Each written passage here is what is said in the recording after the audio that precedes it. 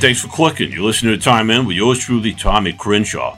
With me, as always, is the fish and chips loving Ricardo Longas. I mean, my only problem is that here in the United States of America, we don't have like really good fish and chip shops. Like when I'm over in England, I can get some good fish and chips. You know, because everybody talk about England has bad food. It's okay with me. You know, I mean, I'm okay with it. You know, I mean, some of us a little weird, but I mean, I'm okay with it, Tommy. I'm okay. Yeah. I think well said. And another man who is well said, the Samuel Smith drinking Anthony North. Yep. That's me. You got it. Right on the nose. Oh, Samuel Smith. That guy's a legend. And, and everybody, mourns, what's been happening, in the news recently. Except me. I don't mourn anything. I'm cheering it all. I hope everybody's happy and then that, there's a new king and everybody's been,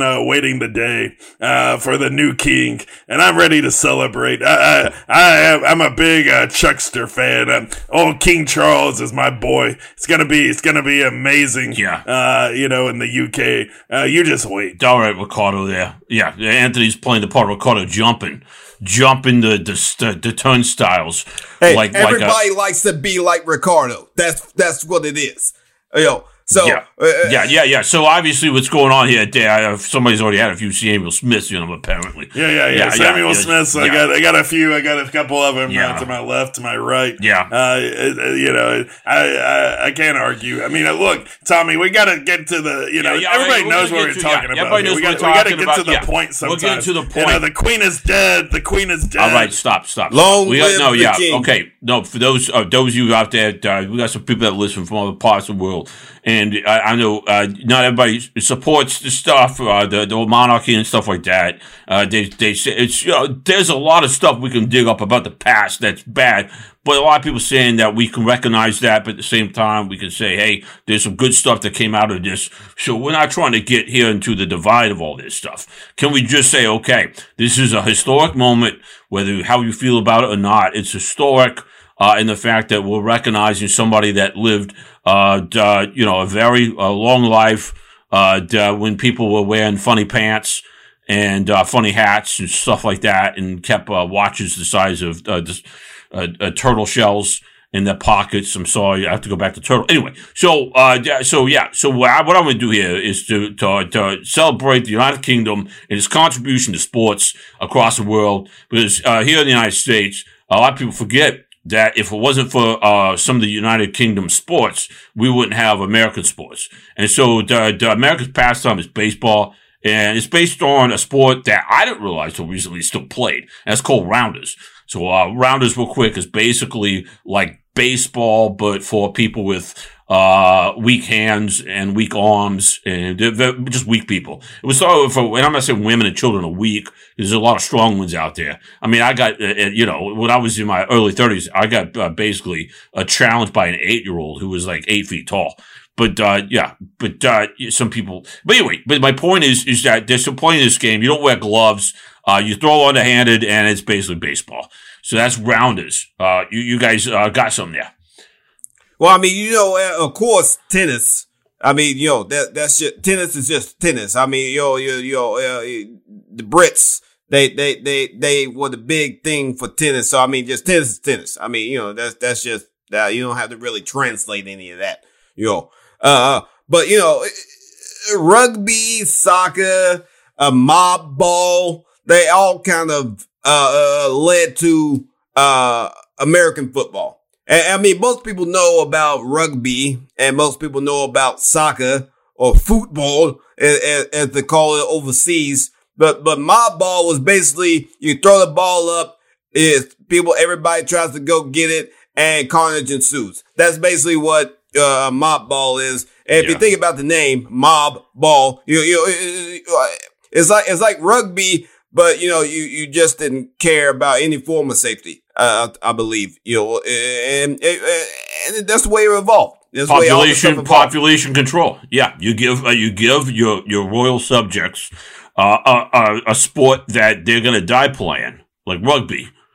Then you have all the rich people playing this weird rounders game, and in tennis, stuff like that. right? What you think about that one there, Anthony? All the rich people will play polo. You know, the little kids play rounders. Like, you know, it's especially popular amongst 7-year-old girls. You know, that's the kind of game rounders is. But look, all these UK sports, they just, you know, were basically lousy until Americans figured out how to make them better, how to get corporate sponsors, how to get TV contracts. That's how America does it. America does it big and powerful with lots of money, so people like Jerry Jones and Dan Snyder, you know, can take it over and just keep making it where all the people are just so happy and they can't take their eyes off of it because it all works so well. That's what the UK has contributed. Just a bunch of ideas that we were able to take in America, corporatize and make even better. It's the most wonderful place on earth. If you want to go back to England, you won't see any of that. You'll just see a lot of bored people watching people kick a ball around on the ground or pick a ball up and roll it on the ground or just simply take each other and push them to the ground. Yeah, come on. I don't understand their obsession, man, with dirt and grass, but you know, you love the UK stuff, Tommy. So yeah, I'm just trying to be respectful to it because you're describing the United States like Disney taking stories from like Italian and Denmarkian writers and deciding to like get the Back to the Future guy direct it, and then Saving Private Splash guy is going to come in there and fix up the house, but it turns out that it doesn't work. We don't buy this one now. Stop creating movies every 30 seconds on the Disney platform is kind of what you're saying that the United States is doing with all these things. I mean, basically, that's the happiest place on, you know, you're talking bad about the happiest place on earth. Look, Disney World's got everything, you know, but one thing they don't have is darts. I cannot find a decent dartboard, so I give the UK credit. All the best dartboards and dart players are all in the UK. I mean, you know, you can go to Scotland, you go to England. I mean, you just see, you know, Wales everywhere. Yeah. You know, it's just got dartboards and the greatest dart players you've ever seen. There's guys I've seen, they've been able to, you know, take 2 pints at once and still hit a bullseye, you know, without even having to make, you know, move a muscle. That's skill. That's skill only UK athletes have. I'll say this. I'm going to pitch this one to you, Ricardo, since Anthony is obsessed with the game that you can play drunk. That's a real sport there, pal. Yeah, with a few Sam Smiths, I might add. Yeah, of course, goes great with your activities there. But the one a lot of people forget was St. Andrews. It's the sacred ground of golf, a sport that in Scotland they were using stone clubs to hit sheep skulls into Loch Ness monster caves, and now we've got one of the greatest sports in the world. Yeah, greatest sport is kind of a, you know, I mean, you're going a little overboard on that aspect there, Tommy. I mean, it's nice. I mean, if you want something to slowly lull you to sleep, you know, that is a very nice sport. You know, I don't like things where you gotta be quiet. See, that's the thing about it. You know, I don't like a sport where you gotta be just up there quiet, not saying anything. You know, that's why, you know, I mean, if it wasn't for Serena and them doing all the grunting and stuff in tennis, I'd be asleep all the time. I mean, I wouldn't know what to do.